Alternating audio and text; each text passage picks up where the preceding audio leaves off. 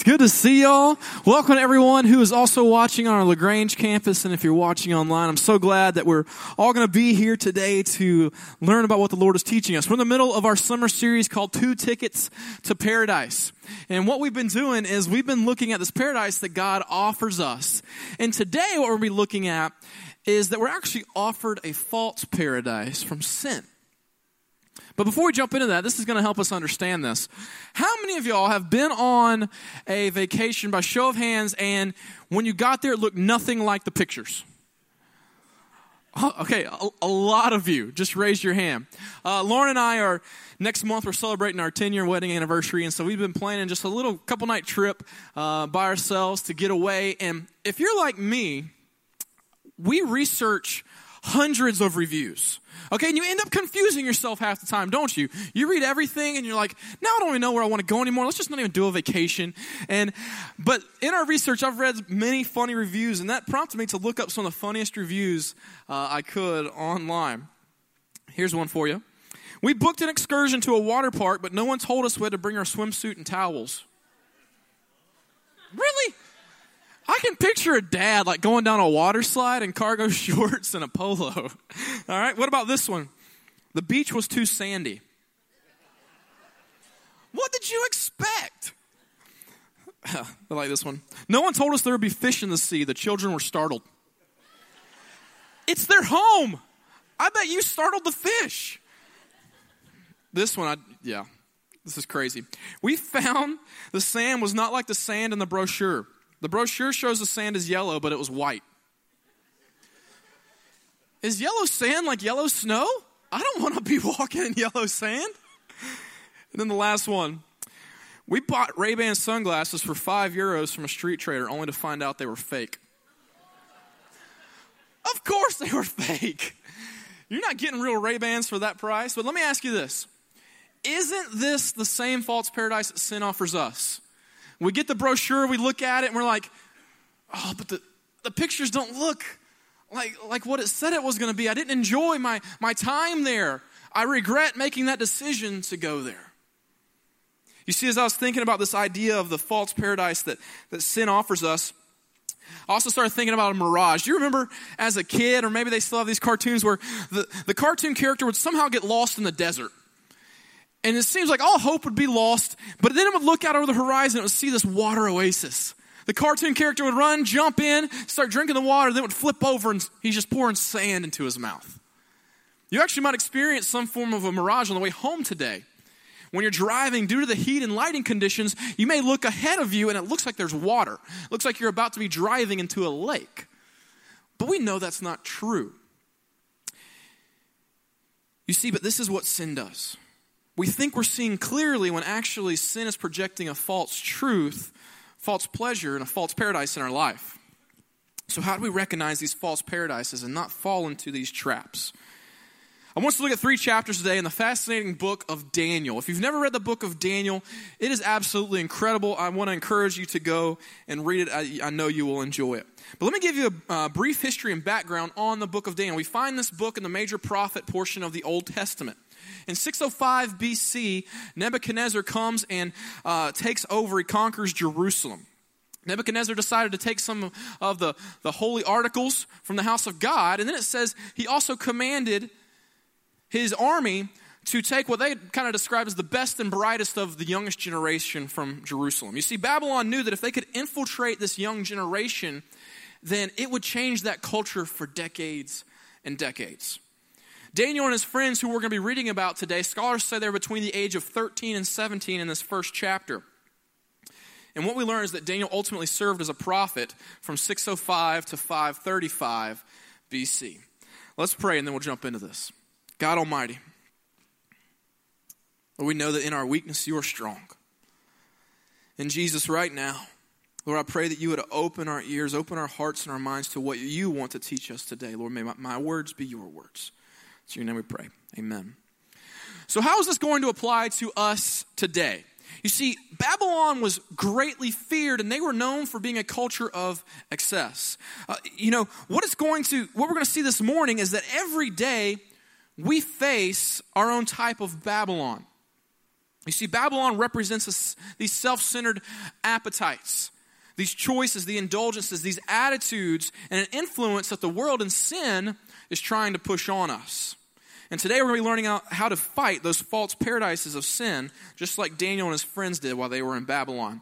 Let's look at Daniel chapter 1. We're going to start in verse 1. We'll read through 5. In the 3rd year of the reign of Jehoiakim, king of Judah, Nebuchadnezzar, king of Babylon, came to Jerusalem and besieged it.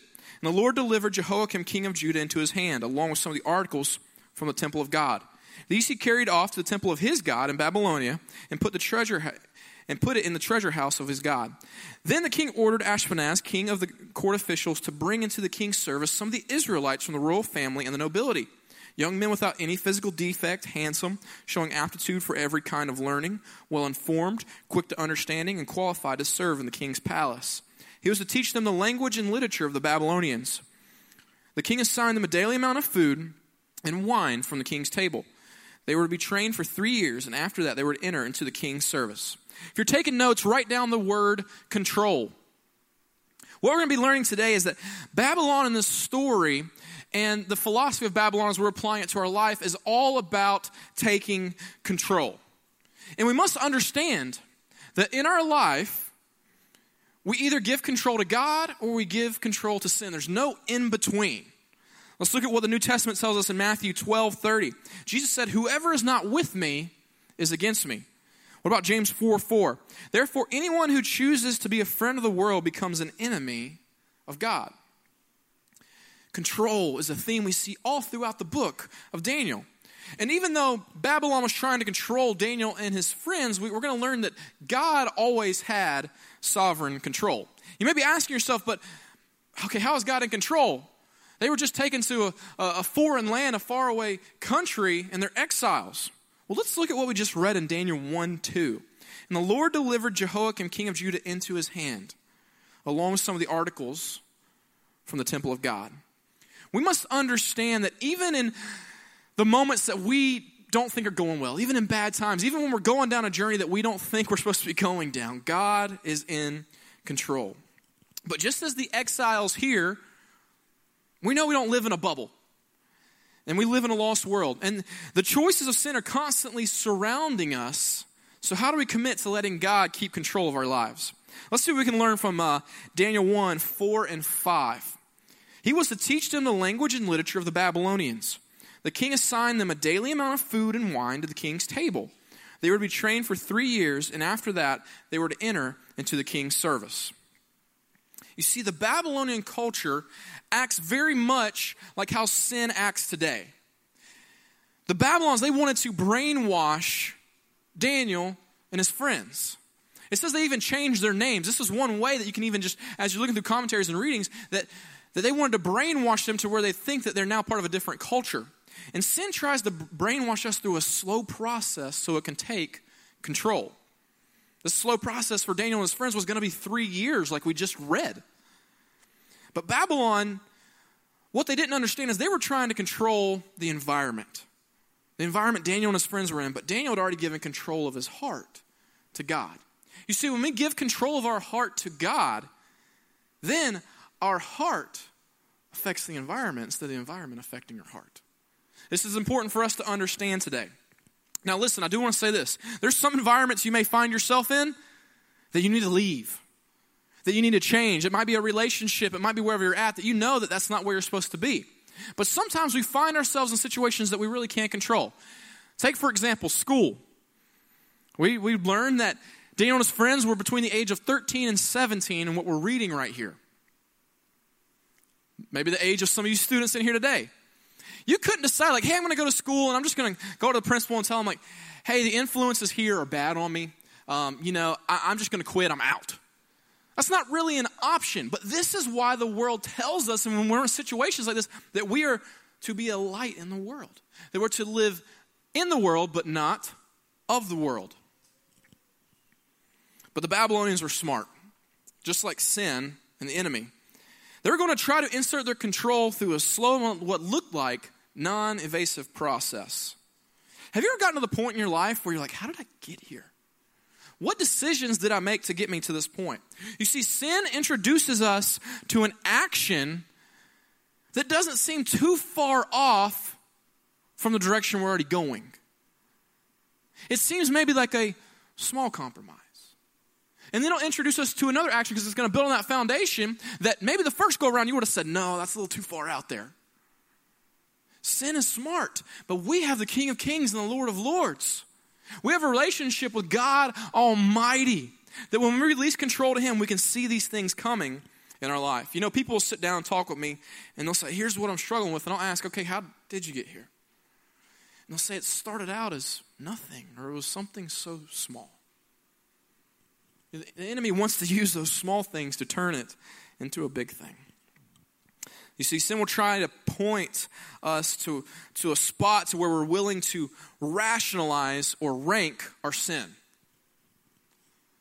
This is important. Don't we live in a culture that seems to rationalize or rank the sin that we might struggle with? Listen, we're not ordering like a small, medium, or large meal from Chick-fil-A with our sin, okay? Have you ever heard someone go, oh, it's just a small lie? This is what the enemy wants us to do. If we find ourselves at a point where we are willing to rationalize our sin, a red flag should go up. We should never define a sin as small, medium, or large. We should define it as wrong. We have to be willing to do this in our life. And you know, maybe you feel like you've been attacked for the last 3 days. Maybe you feel like you've been brainwashed for the last 3 weeks, 3 months, or 3 years like Daniel and his friends were about to be. We're in a persistent battle with sin, and the enemy is patient. But listen, I don't say that to scare us, because we serve a God who, as we just sang, fights for us. Look at what the New Testament says in Luke 9:23. Then he said to all of them, whoever wants to be my disciple must deny themselves and take up their cross daily and follow me. We are in a daily battle, but we have our God fighting for us. This is something we have to wake up every day and say, God, I'm going to pursue you. I'm going to pursue your plan, your purpose. You know, the end of verse 5 in Daniel 1 says the whole reason that the king wanted to train Daniel and his friends was so they could enter into the king's service. What they didn't know is Daniel was already in the king's service. He was in the King of Kings, the God Almighty, Jehovah. He was serving that king. Now's a good time to ask yourself this question: who or what controls your life?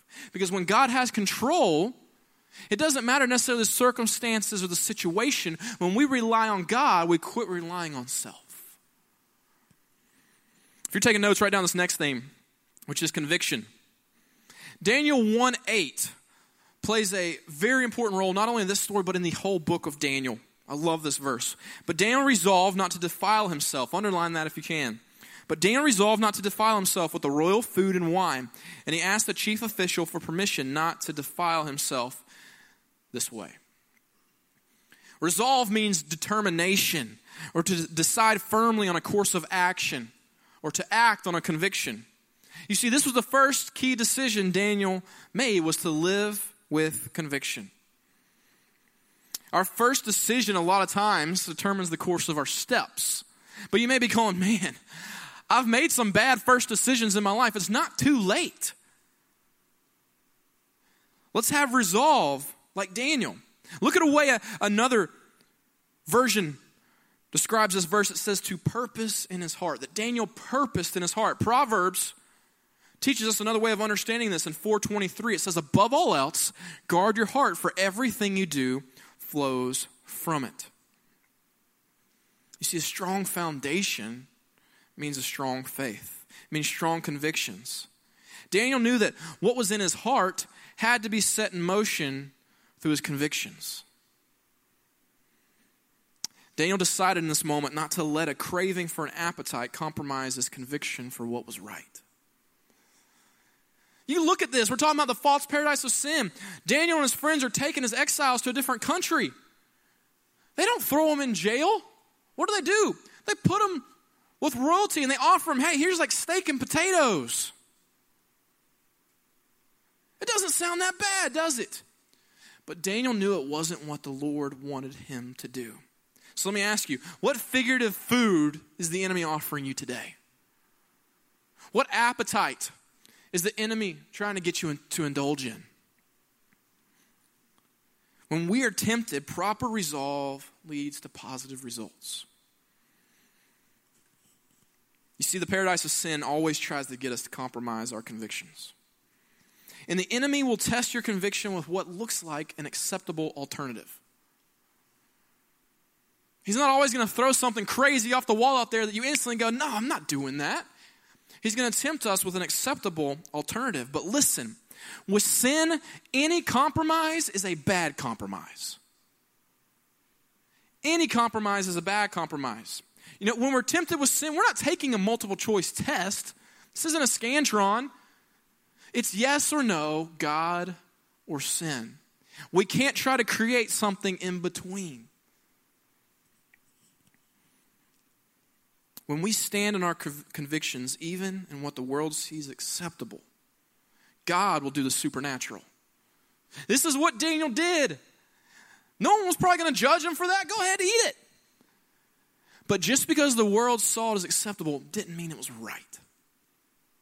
Daniel stood on his convictions and what looked like acceptable so God would do the supernatural. And this is what we see. This is the story of Daniel's life. Let's look at Daniel 1, 9 through 14. It says, now God had caused the official to show favor and compassion to Daniel. But the official told Daniel, I'm afraid of my lord the king, who has assigned your food and drink. Why should he see you looking worse than the other young men your age? The king would then have my head because of you. Daniel then said to the guard, whom the chief official had appointed over Daniel, Hananiah, Mishael, and Azariah, please test your servants for 10 days.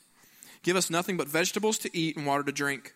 Then compare our appearance with that of the young men who eat the royal food, and treat your servants in accordance with what you see. So he agreed to this and tested them for 10 days. One of the first decisions that sin is going to try to make you figure out is, do I care more about what the world thinks or what God thinks? We see right here this official, this guard, and Daniel both answered that question. The guard saw the worldly consequences. Daniel saw the spiritual consequences. You see, Daniel was so confident in God that he was willing to place himself in a perceived position of weakness so that God could reveal his power. This official's going, man, you're going to be weak after these days. What do you mean you don't want to eat anything? And Daniel's thinking, my God sustains me. My God provides for me. You see, when we are responsible to God for our actions, God is responsible for the outcome. Can I say that again? When we are responsible to God for our actions, God is responsible for the outcome. I don't want to be in control of my life. If I'm responsible for the own outcome of my life, then man, it's going to be rough. But if I know the sovereign God, the creator of the universe, is responsible for the outcome of my life, then man, God, here's control of my life. Here's my convictions. Here's my trust. You see, the official thought he was testing the servants when he was testing the master. He was testing God. That's who he was testing in this moment. I want to go back a few verses because I think as Christians, we have something very important to learn here. Let's look back again at Daniel 1:8. It says, but Daniel resolved not to defile himself with the royal food and wine.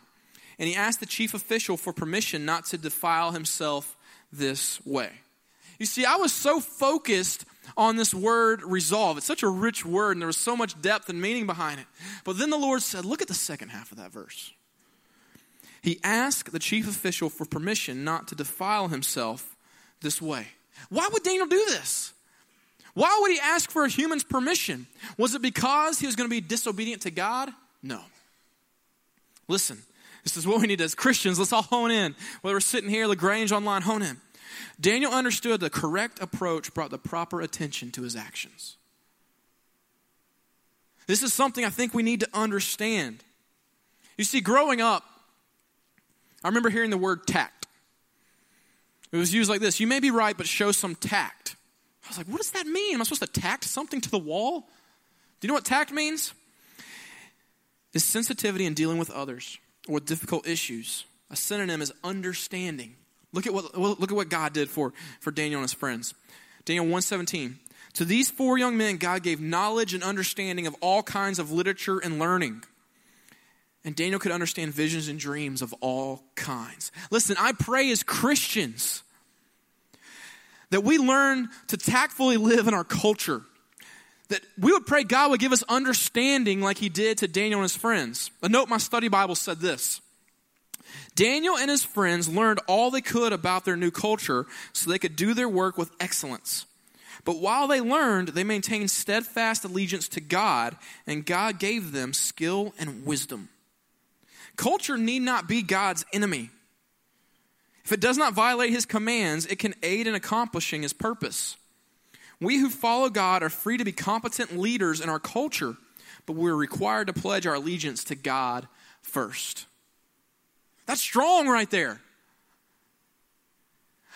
I can't help, as I hear conversations, I look at the news, a lot of times Christians want to curse the culture. When God has told us to go into the culture, be the light of the world, represent Jesus and his love, be in the world, but not of the world. Let's be a people who impact our culture. You know, in living out the Christian lifestyle in a lost world, please hear this. People should feel the love of Christ, not the condemnation of our convictions.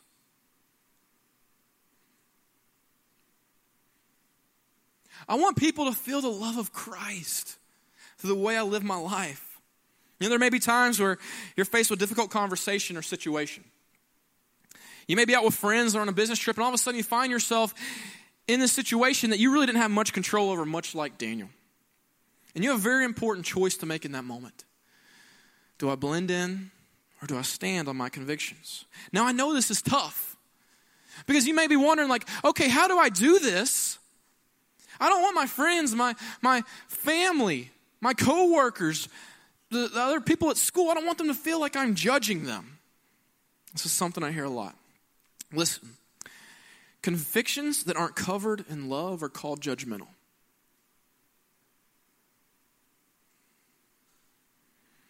Let's be real. This is so relevant in the world we live in today. Daniel could have handled this situation totally different. They come and they put this food in front of Daniel. He could have smacked it off the table. I can't believe y'all live this way. What in the world? What are you doing with your life? But Daniel realized that his approach allowed his voice to be heard.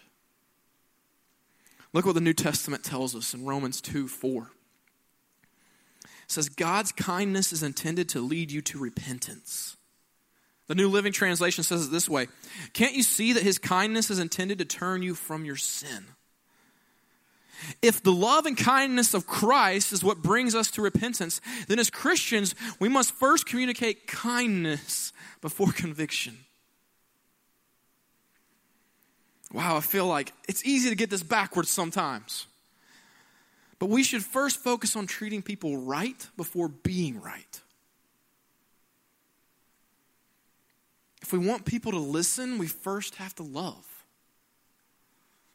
It sounds so simple, but it's also so difficult. When we sit down with that coworker or that family member we've been praying with for years, first ask yourself before you open your mouth, have I loved this person? When I look at Jesus through the New Testament, he was constantly loving people. And then he showed them the way to eternal life. What we understand is this when we look at verse 4. Daniel then said, test your servants. You know what this shows me? That Daniel saw his convictions as an opportunity to set an example, not be exclusive. Daniel wanted to change his culture. He wanted to set the example in this moment. He could have walked out. He could have smacked the food away. But he wanted to set an example for the way to live. So let me ask you this. Does the way you live, the beliefs you hold, the convictions you have, do they set an example for the people in your life? Daniel's approach is what afforded him an audience. Just a few verses later in 15 and 16, we find the official now agrees with Daniel's conviction. Daniel presented his convictions in a way that this official was willing to wait and watch if God was going to come through for Daniel. Are you shocked that at such a young age, Daniel made these decisions? He had a lot of wisdom for such a young person. But listen, I can't help but think Daniel had made these decisions before. Good decisions don't happen on accident. Daniel had built his life on the foundation of his God, so that when he was put in these scenarios, he made the right choice. Please hear this. Convictions aren't decisions made in the moment. They are a lifestyle practiced every day.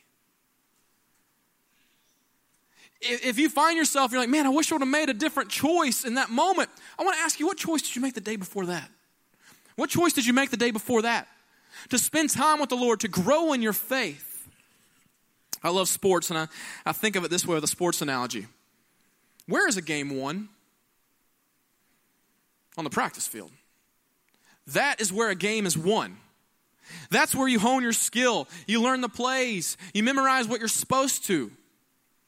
But I fear that sometimes as Christians, we go out into the world and we haven't put the practice time in. We place ourselves in a game scenario, and all of a sudden we're like, I hope this works. When God is saying, spend time with me daily, grow in your relationship. That way, when you're faced with the enemy, you can stand firm in who I told you you are, in who I am, and in the love and the promises of God. So to be like Daniel, like we read earlier, we first must prepare our heart to be able to purpose our heart. You know, if you're tired of going back on convictions and falling into temptation, this false paradise that sin is offering, we have to prepare our heart for what God wants to do. You know, I want to say this because I think this kind of wraps up this point and leads us into what's next, very important. Convictions should be centered around pleasing God, not performing works. So as you're thinking through these convictions of your life, the way the Bible tells you to live, the way you want to please the Lord, we have to ask ourselves, am I doing this to please the Lord or perform works? We have to have those in the right order. When this is true, we learn one more thing. We're going to be looking at, if you're taking notes, write down character. To bring together what we've learned in these passages of Daniel, when we give God control of our lives, it leads to proper convictions. Acting correctly on those convictions develops godly character. I want to talk about character through two very iconic stories in the book of Daniel. In chapter 3, we find King Nebuchadnezzar is just falling off his rocker. He builds a massive image, 90 feet tall, 9 feet wide. And he said, whoever doesn't bow down to this image and worship it when the music plays, you're going to be sentenced to death in a fiery furnace. Sounds a little dramatic, right? Let's jump into Daniel chapter 3, 7 through 8. Therefore, as soon as they heard the sound of the horn, flute, zither, lyre, harp, and all kinds of music, all the nations and peoples of every language fell down and worshipped the image of gold that King Nebuchadnezzar had set up. At this time, some astrologers came forward and denounced the Jews. The reason they did this is because Shadrach, Meshach, and Abednego refused. They had too much character. They refused in this moment, so people brought them forward and said, hey, King Nebuchadnezzar, these guys refused. What you going to do about it? Can you imagine the thousands of people around, and in that moment, everybody bows down, and these three guys are standing there? Maybe this is how you feel in your life sometimes. At your job or at school, wherever it may be. You may feel like you are the only one standing alone. But listen, never let the pressure of the crowd dictate the course of your character. God sees you. Many times the pressure of isolation and loneliness seem overbearing. This probably would have been a very lonely moment for Shadrach, Meshach, and Abednego. But what we're about to see is that in what looks like our greatest moments of isolation, God is always on our side. When the enemy threatens you with isolation, God is extending an invitation. Draw unto me. I'm all you need. I'm here for you. This is the God that we serve. You know, when we're surrounded by people who are bowing down to the pressures of the world, I pray that we would be a people who stand confident in Christ. Confident in his character and his convictions and his love and his purpose and in his plan. So we see this, that they refuse to bow down. They get brought before King Nebuchadnezzar. And he's ticked. He's mad. It says that his mind changed about these guys. So he's so mad, he says, heat the furnace 7 times hotter than it normally is. Just to give you an image of how hot this is, it says the soldiers that were heating the furnace up died when they got too close to it. And then he says, all right, tie them up. Let's throw them in the furnace. And in that moment, when Shadrach, Meshach, and Abednego fall into the furnace, it says that King Nebuchadnezzar goes, what's happening? Didn't we throw 3 guys in the furnace? Now all of a sudden I see 4. Who is that? He runs up and says, guys, come on out, come on out. And what we realize in this moment is we get to rely on the character of our God when we stand in the character he's called us to. Look at what King Nebuchadnezzar says. He calls them out. These guys don't even smell like fire. Nothing's burned on them. King Nebuchadnezzar said, praise be to the God of Shadrach, Meshach, and Abednego, who has sent his angel and rescued his servant. I want to ask you something. If you're Shadrach, Meshach, and Abednego, you're all of a sudden you're tied up, you see these soldiers die, what reaction would you have? In that moment, would anyone have really blamed them for kind of compromising, backing down from their character? What if those guys, they were walking tied up and they look at each other and they kind of whisper, hey, let's bow down but not mean it.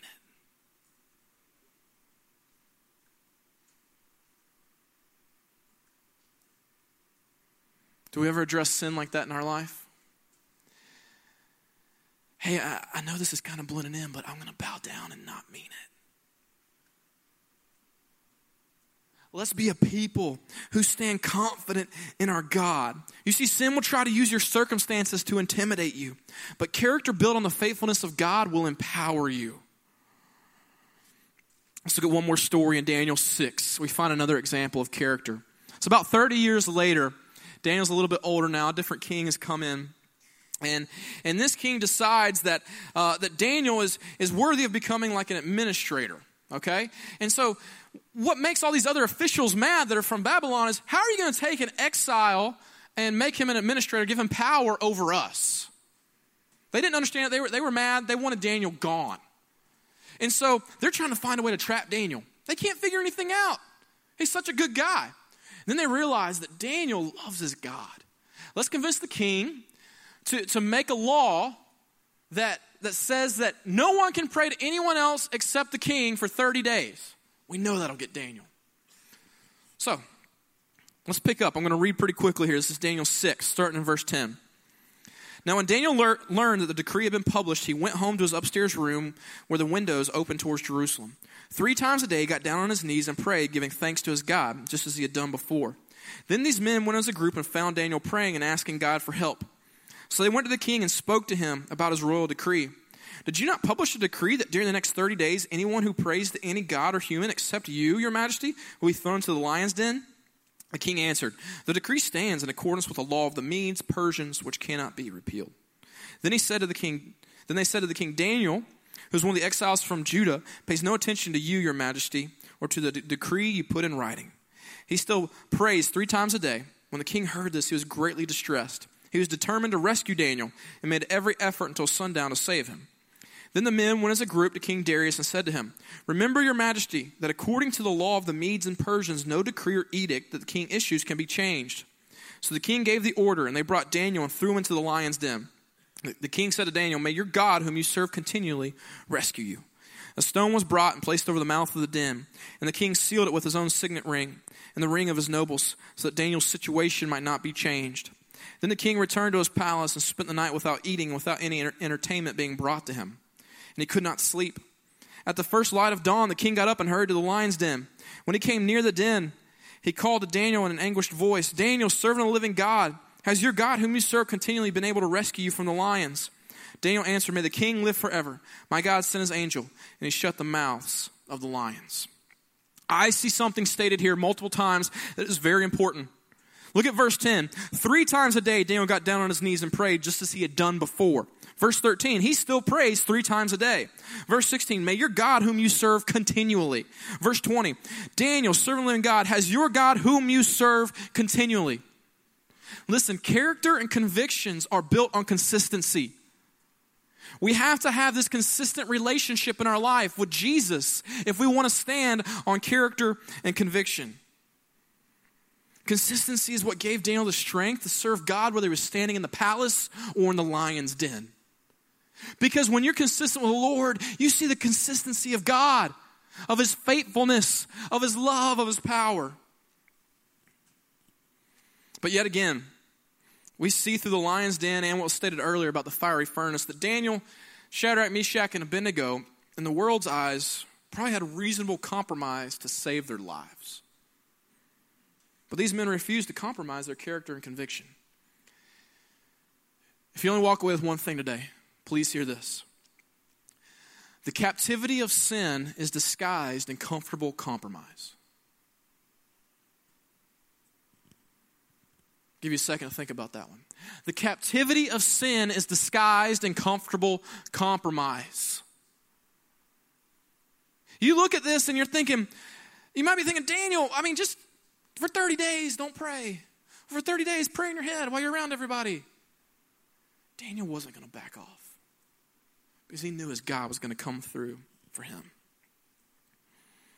When God revealed this next part to me, as I was preparing for a message, I started clapping in my office. People probably thought I was crazy. All right, I want to go back and read one more time, Daniel 6, 16 through 17. It says this. So the king gave the order, and they brought Daniel and threw him into the lion's den. The king said to Daniel, may your God whom you serve continually rescue you. A stone was brought and placed over the mouth of the den. And the king sealed it with his own signet ring, with the rings of his nobles, so that Daniel's situation might not be changed. You know what? Some of you may be sitting in here today or in LaGrange or at home or on vacation. You're thinking your situation cannot be changed. Maybe someone has looked at you in your past and said, your situation cannot be changed. Maybe you've listened to the enemy for far too long, like nothing can change in my life, or you're believing a lie. Listen, the love of God can change any situation. And the love of God is here for you today. God is calling out to you. Let me change your life. Because listen to this. Listen. I know another man who had a stone rolled in front of his grave.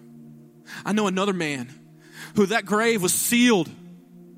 I know another man that people looked at him and said, now his situation can't be changed. But I know a man named Jesus who rolled that stone away, who said, I can change any circumstance or any situation. Do you have a relationship with this man? Jesus is the Son of God. He saw us in our sin. He saw us when we struggle with our convictions. None of us are perfect. He sees us right now. And he knew the mistakes we would make, and yet he still came to this earth, and he died on a cross for me and you.